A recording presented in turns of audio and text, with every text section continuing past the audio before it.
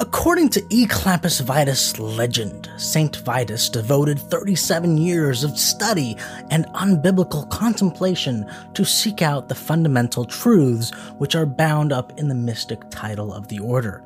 He began writing a Kabbalistic treatise upon the subject in 83 volumes, but so far as anyone has been able to discover, he got no further than the first 3 words, Credo, Quia, Absurdum, which means I believe because it is absurd. In this episode of Ricky's Historical Tidbits, I will be attempting to share with you an expose complete with the ancient history through the 3 main ages of Clamperdom. This is Ricky's Historical Tidbits Podcast, and this is Ricky Mortensen. Continuing on from the E. Clampus Vitus legend, after writing those 3 words, Credo, Quia, Absurdum, Saint Vitus was captured and thrown to the lions by Emperor Diocletian. The order continued on, though, through the Vituscan brothers. Back then, the phrase was Ecce Lampas Vitae, which meant, behold the light of life. Now, in the mid-20th century, there was a discovery at the Vatican Library, a letter written by Heliodorus, who was a Vituscan monk. The letter tells the story of when he and 9 other Vituscan missionaries went to the far east land of ancient China. Only 2 of the 9 and Heliodorus survived, the names of which were Stomachus and Bellicosus. Once in China, they went to Emperor He Sing Li, and there the Vituscans converted the emperor, who is the one who changed the name, to E. Clampus Vitus. Then, in 1890, according to the E. Clampus Vitus legend, a man named Dr. Shaw from New York went to China and discovered a manuscript that dated back to the year 435 AD. The writings told the story of a Chinese navigator who accidentally discovered America. While out at sea, the wind blew him further into the abyss. Somehow a bug of some sort climbed into his compass and died. In doing this, the compass's needle got messed up. Li, the navigator, sailed east forever until he landed at Monterey. Seeing as it was a new land, he claimed it for China, naming it Gumshan, and began teaching the ancient order of E. Clampus Vitus to the natives. Now, the legend continues even further. Word got back to China that Gumshan was claimed for China, and it was a land where E. Clampus Vitus was widely accepted, so another man set sail for the land, bringing 300 slave girls with him to populate the land for the order. On the journey, one particular slave girl led a revolt and threw all the men overboard, and the sharks ate them up. That slave girl was named Hop Mi, and she claimed herself empress of the new land of Gumshan. It is said she is the person behind the legend of Calafia. Now, the last part of the ancient history is this. The first clamper in recorded history showed up at the end of the Mesozoic era and quickly made himself a red shirt, and then made the first hewgag, which is a horn, from the horn of a triceratops. Okay, E. Clampus Vitus, if you couldn't tell by now, is a total joke on secret societies like the Freemasons and the Oddfellows. It was created by a guy named Ephraim B. in Virginia before it became West Virginia. Ephraim was born in the first few years of 1800. No one really knows exactly. He was mainly a tavern and hotel owner and a blacksmith. He was not a high society man who would be admitted into the high-class fraternities like the Freemasons. He also had a speech impediment which didn't help him either. So he lived a life of practical jokes. One day, a man named Caleb Cushing came to Virginia from China. He came up with a great idea to make fun of the stuffed shirt guys and created a secret society called E. Clampus Vitus. The idea behind it would be that it is a special ancient order with many secrets of truth and knowledge that came from China. The scion of the House of Confucius was charged to instruct the new Grand Giant Scutus in the rules, secrets, and sacred mysteries, and to communicate the grip, signs, and password of Clampus Vitus.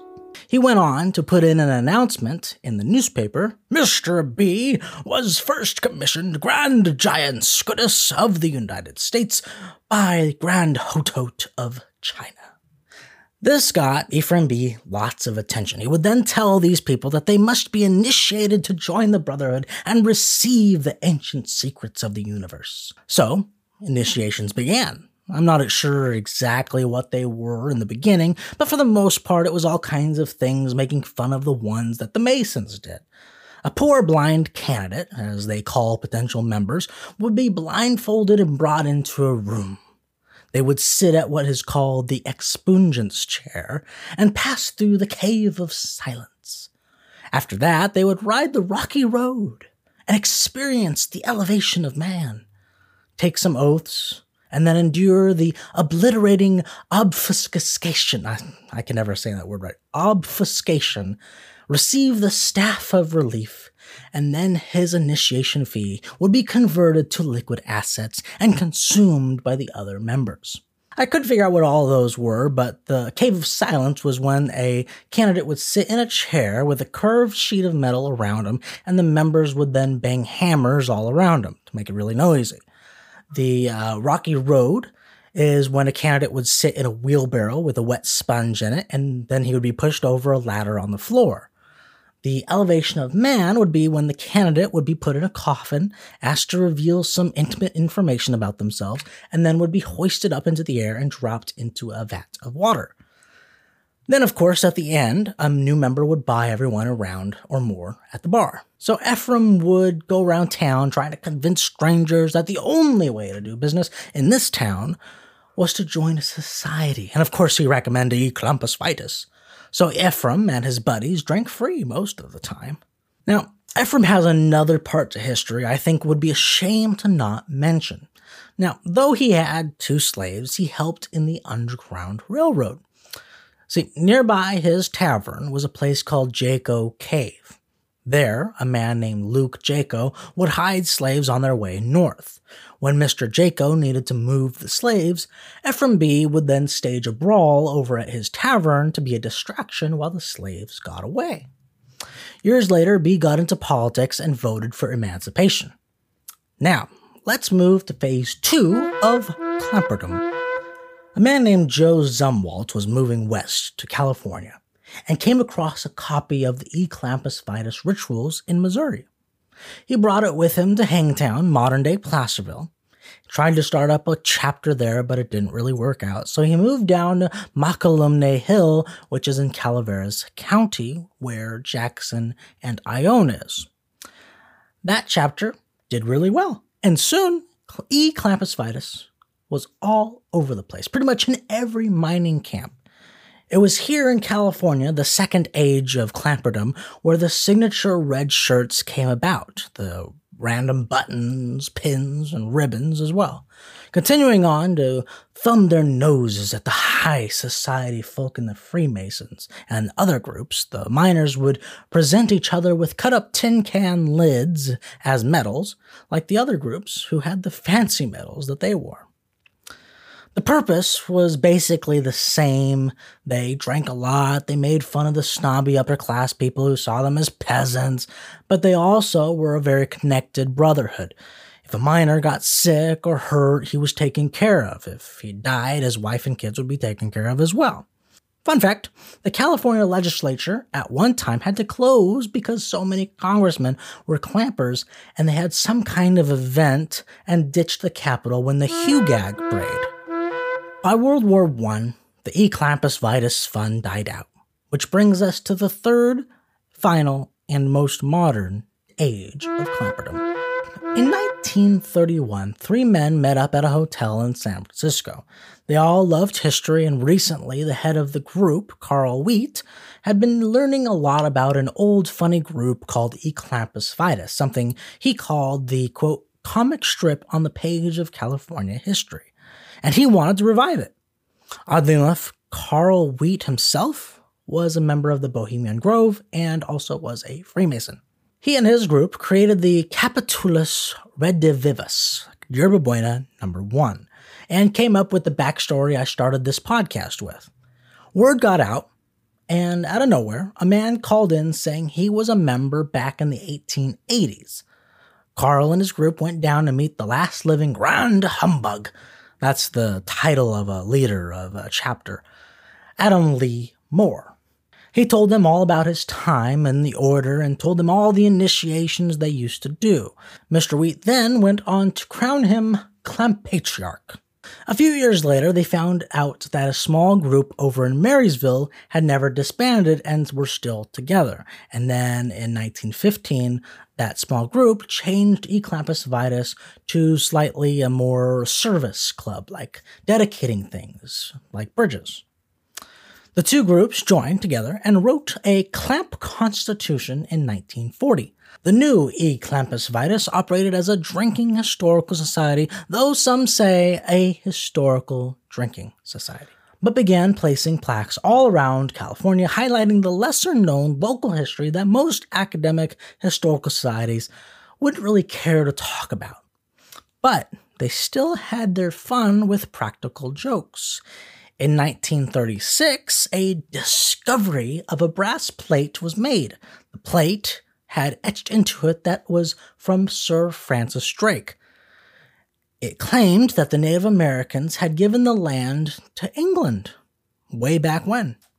So Clampus Vitus, who discovered the plate, brought it to the attention to the Miwok tribal chief, who then made a proclamation of revocation and what the plate claimed. A copy of this revocation got to the desk of the President of the United States, and he sent back a letter to Clampus Vitus saying, "Thanks to ECV, you and your children are still under this flag, this glorious star-spangled banner." Signed, FDR. Now for a bunch of last-second fun facts. Ronald Reagan is said to have been a clamper. When governor of California, he declared July 6th, 1968 as Clampus Vitus Day. Some other famous clampers were John Studebaker, Philip R. Moore, Gene Autry, Samuel Clemens, and President Grant, though clamper legend claims many others. Today, clampers wear the traditional red shirt, some wear top hats and black vests with all kinds of buttons, ribbons, and patches on them. They make plaques and place them in places where something historical happened that typically wouldn't be in a history book, like moose milk, for example. Look it up. Now, to end this podcast, I gotta tell you, this was a lot of fun to research, and I hope you enjoyed this video.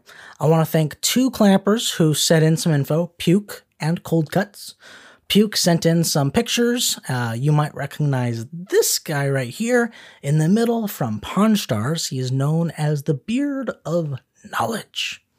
And last thing, in my research, I found that there is a clamper museum in LaPorte, California called the Frank C. Riley Museum. You might want to check that out. And also the Old Timers Museum in Murphys. That's it for this episode. Thank you for watching. Thank you for listening. And if you are a clamper, let me know in the comments if this was satisfactory. You've been listening to Ricky's Historical Tidbits Podcast. When you go to school and study history, they give you dates, they give you some names, and that's about it. But there's a lot more to California history, and that's where this show comes in. We hope you've gotten some useful and practical information from the show, and we hope you were entertained. And we'll be back soon, but in the meantime, hook up with us on Twitter and Instagram at busy_Ricky. Find us on Facebook at Ricky's Historical Tidbits. Till next time, this is Ricky's Historical Tidbits Podcast, signing off.